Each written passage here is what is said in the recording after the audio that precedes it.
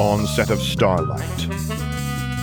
From Flashbangs and Frag Grenades by Calchexis. Read by Sam Gabriel. Based on League of Legends by Riot Games. Chapter 2. A Traitorous Heart, Part 1. Her room was filled with flowers of every possible shade and scent, to the point that Seraphine had opened her window, because the floral bouquet had actually become a bit cloying. It wasn't that she didn't appreciate the outpouring of love from her fans above and below, but it did get a little much. The fact that her parents were still technically kidnapped was also weighing on her mind.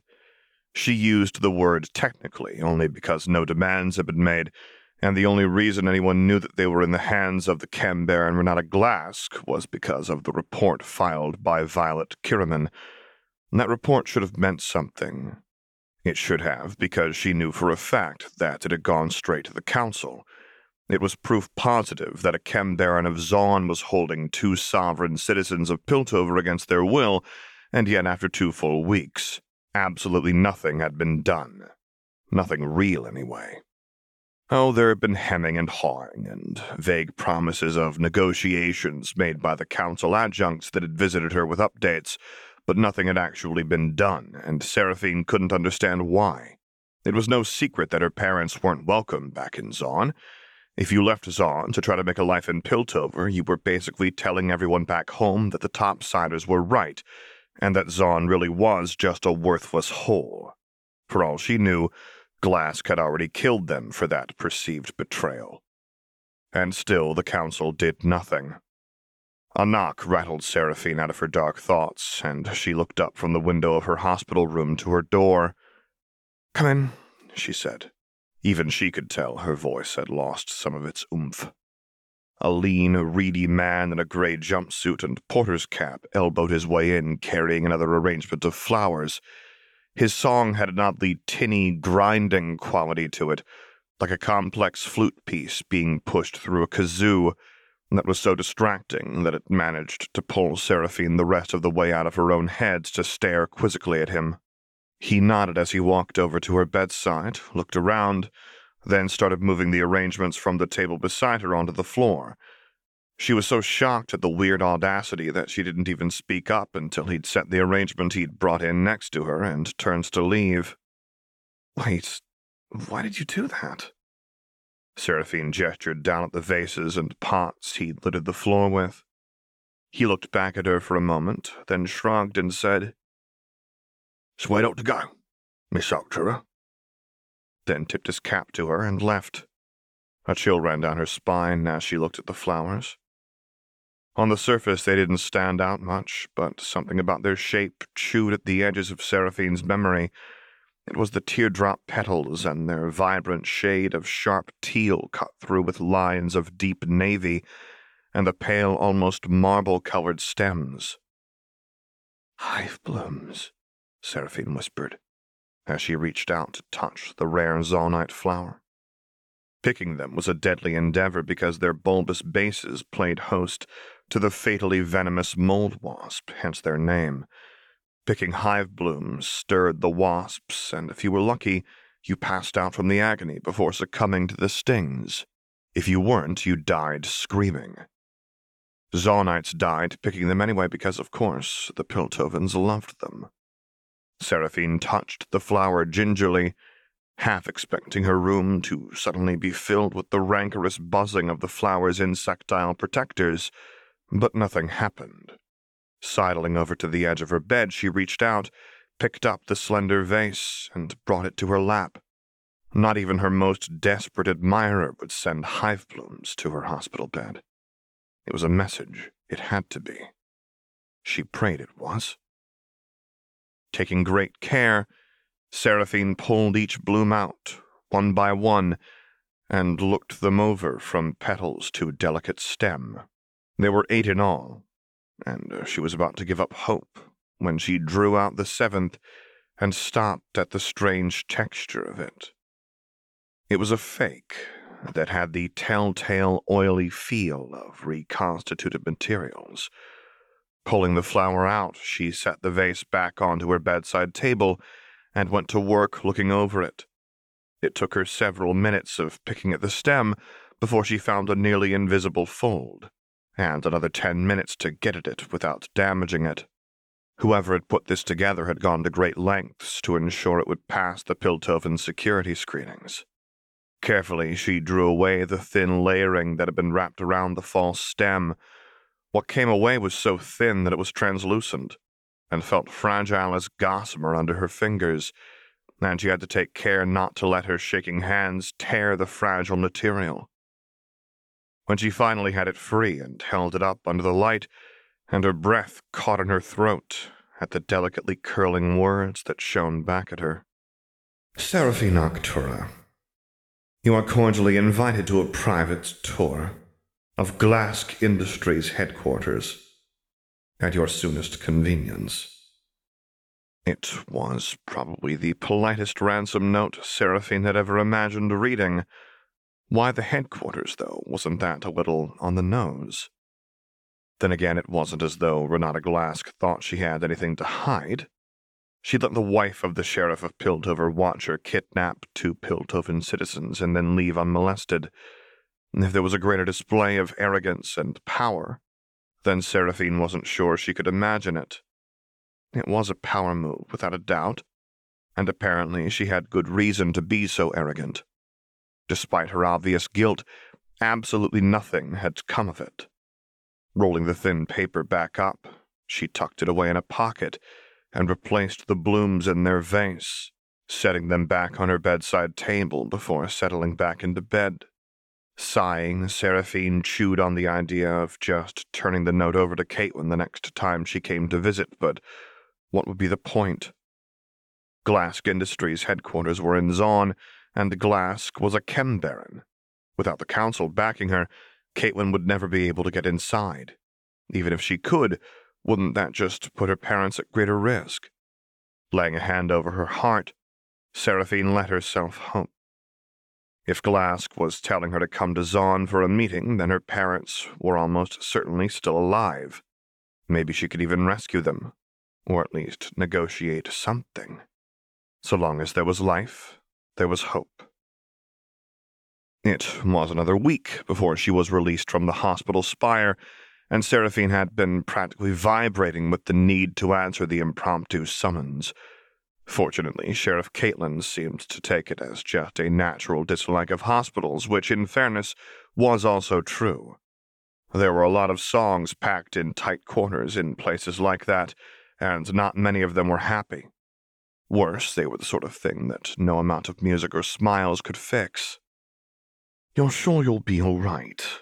Caitlin, resplendent in her enforcer's blue and brass, asked as they walked through the lobby towards the hospital's main doors. "You're welcome in my home, you know." "Thank you, but I promise I'll be fine," Seraphine assured her. "I have my own apartment.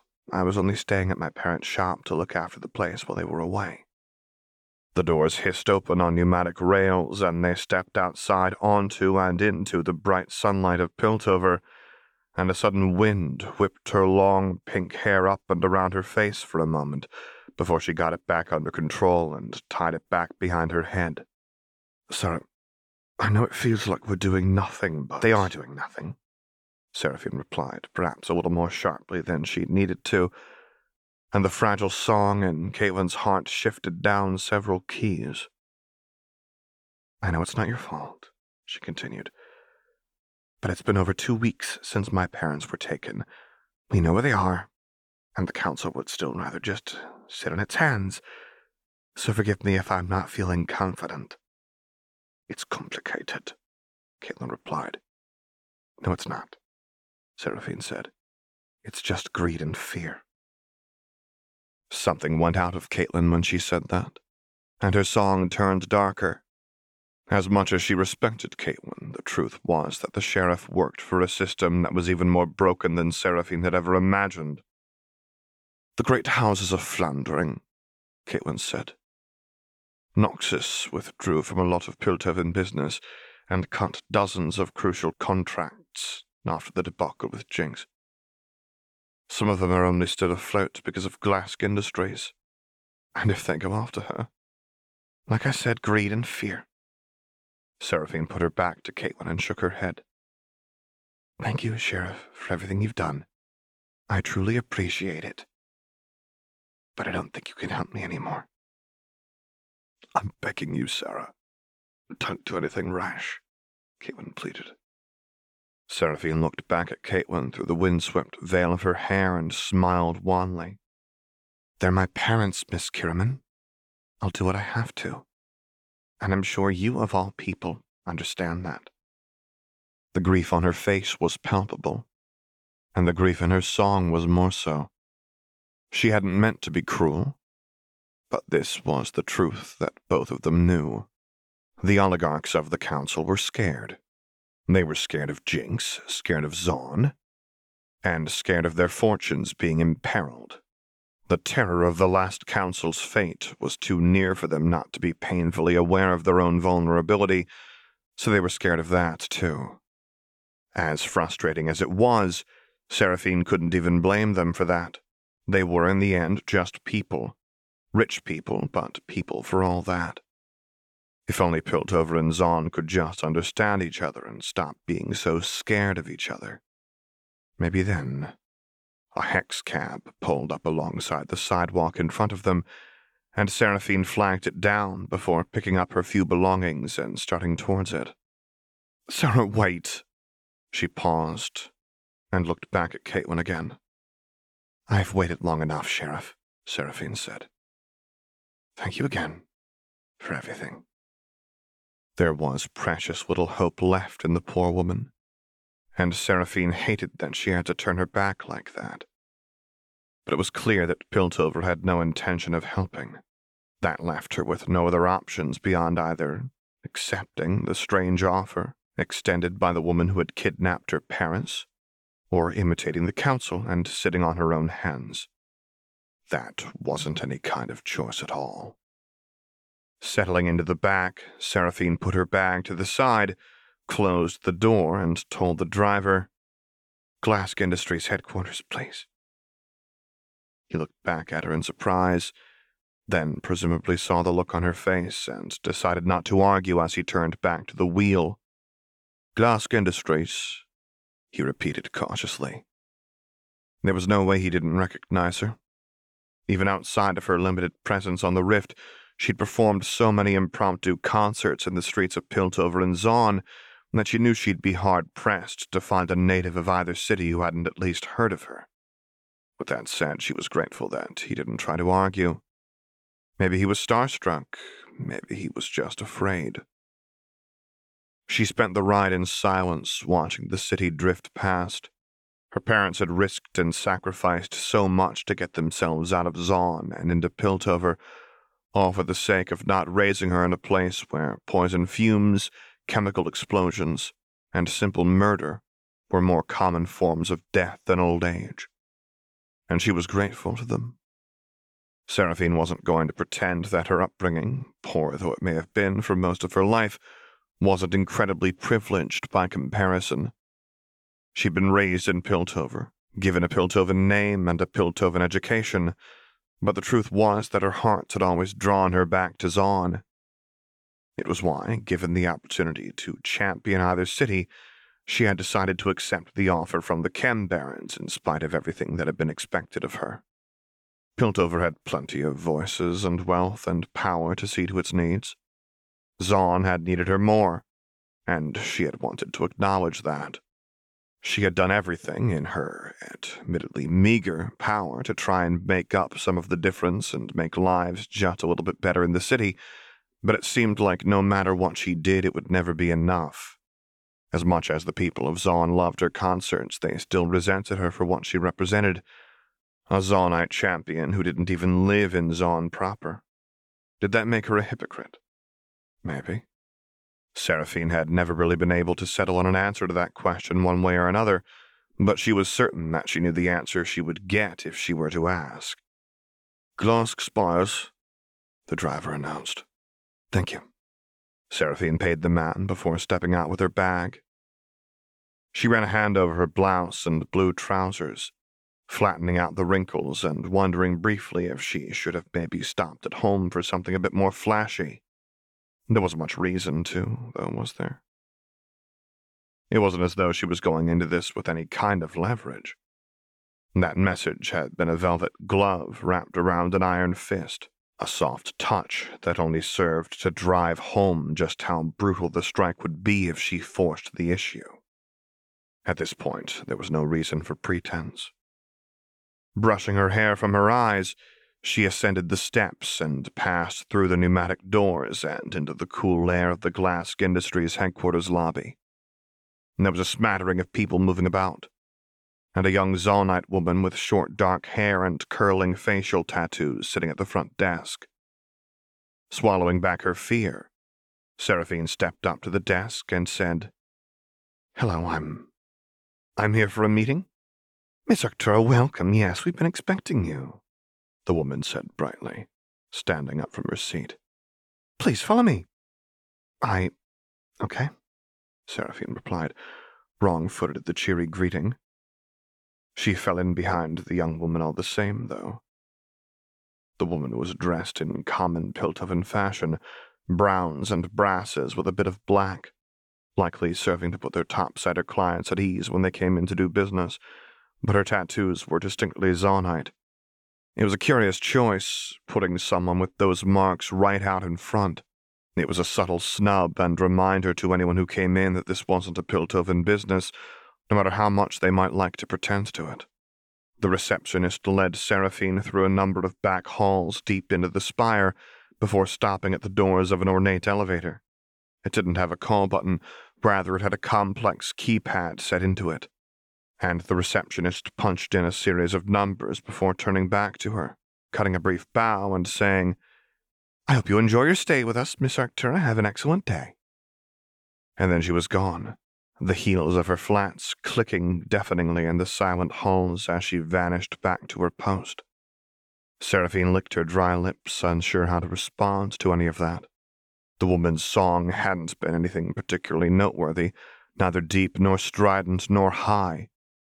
It was as if it were designed to blend into the background of everyone else's, a bass line beneath the thrum of a greater harmony. The elevator doors hissed open, and Seraphine turned to stare into the spacious cab. No turning back now. She stepped inside and waited. And a moment later the doors hissed shut, and the elevator began to descend. All she could do was hope. The descent took long enough that Seraphine knew she must have gotten down to the depths of Zon itself, not just the low bowels of Piltover. The heat was the first clue. Even in the temperature-controlled elevator cab, she could feel it getting hotter, and when the doors opened, the air rolled in with a near-physical force. Even in places where the filters worked at full capacity, places like Glass Industrial Spire, nothing could make the air like it was topside. No amount of technology could filter out the taste of Zon from the air. Hello?" Seraphine called as she stepped out of the elevator and into a dimly lit hallway. "Hello?" No answer but her own echoing voice came back to her. Behind her, the elevator doors closed with a deafening snap, and Seraphine leapt back and squeaked as the dull hum of the rails sent the elevator back upward. Just like before, there was no call button, just a keypad. There was nowhere to go but forward. "Well, I wasn't planning on running anyway," Seraphine said. More to fill the claustrophobic space with something other than silence than anything. The hallway wasn't long, and she passed several closed-off archways that looked like they might have led deeper into the complex of the spire. More and more, Seraphine was starting to understand that she was being herded to one place. Already the power plays had begun, and Seraphine wasn't even being given a chance to make a play of her own. Either she let herself be led around by the nose, or she gave up. Eventually, her throttled path led her to another door. This one was larger and more ornate by far. It was not brass, but steel, and the emblem decorating it was the full coat of arms of Glass herself. Eventually, her throttled path led her to another door. This one was larger and more ornate by far. 3 guesses who's behind door number 1? Seraphine mumbled as she put a hand on the door and pushed it open. No sense knocking, since the occupant clearly wanted her there. Soft music filtered past her as she stepped inside a well-appointed office. It was grand and spacious, with the walls lined with bookshelves made from real, honest-to-Jana wood. The books on the shelves were probably real paper, too. Half of the office was given over to a study with a long, low table and a chaise alongside it. But front and center of it all was a grandiose desk that must have constituted the better half of a tree. And sitting behind that desk was the woman herself, the monster, Renata Glask. "Well," Seraphine said as the door closed behind her with a dull thump. "I'm here, just like you wanted." The director of Glask Industries was more than imposing. She was an icon, tall, broad, and powerful, with long hair that was equal parts ink and iron, that had been expertly coiffed around her smooth, dark skin and patrician brow, and her eyes burned pink with chemical enhancement. What surprised Seraphine, though, was that she wasn't wearing her filter. Every other time she appeared in public, and in every single poster and image of her published for dissemination, she was shown wearing the heavy, steel wraparound filter. It was so emblematic of her image that Seraphine had never imagined what she might look like without it. The lack of it was oddly humanizing. It left her full, dark lips and expressive mouth bare, and she was using it to full effect as she smiled over steepled fingers. "Yes, you are," Renata said. "Good girl." "I'm here from my parents, so just tell me what you want. And skip the foreplay, I think not." Seraphine swallowed thickly as she tipped her head back and watched Renata stand to her full, impressive height. She was dressed in a sharp, pinstripe suit with the sleeves rolled up to the elbows, complete with suspenders and a charcoal tie, and every inch of her screamed power and control. As much as she knew it was all just a display, Seraphine couldn't help but take a step back as Renata moved out from behind her desk and closed the distance. This wasn't what she had expected. She had expected Glask to keep tugging her along, but now she was advancing, and Seraphine had no idea what she was going to do. All of a sudden, this plan of hers seemed incredibly ill thought out. Maybe Caitlin had been right. For a long moment, Renata simply towered over Seraphine. Those chem-scorched eyes bored into her like embers, and sweat beaded at Seraphine's brow as she forced herself not to look away. Then, Renata Glask held out her arm like a gentleman offering an escort and said, "Come with me." "Where are we going?" "Did you read your invitation?" Renata asked dryly. Seraphine frowned, eyeing the offered arm quizzically for a moment before making her decision. If this was what Glask wanted her to do, if this was the game she had to play, then she would play it. Straightening her back, Seraphine put on every ounce of her practiced poise and took Renata's arm. "I believe you promised me a tour," Seraphine said. "I believe I did," Renata replied. She let herself be led out, feeling more than a little like a lamb being led to the slaughter. The text of this story is available on AO3. Music by Dot Matrix. If you would like me to record a story, voiceover, or character, get in touch using the contact information available on my website, which is located at samgabrielvo.com. And there you can find other stories that I've read, as well as a link to my Discord server, where I record things live for your enjoyment. And finally, as always, thank you for listening.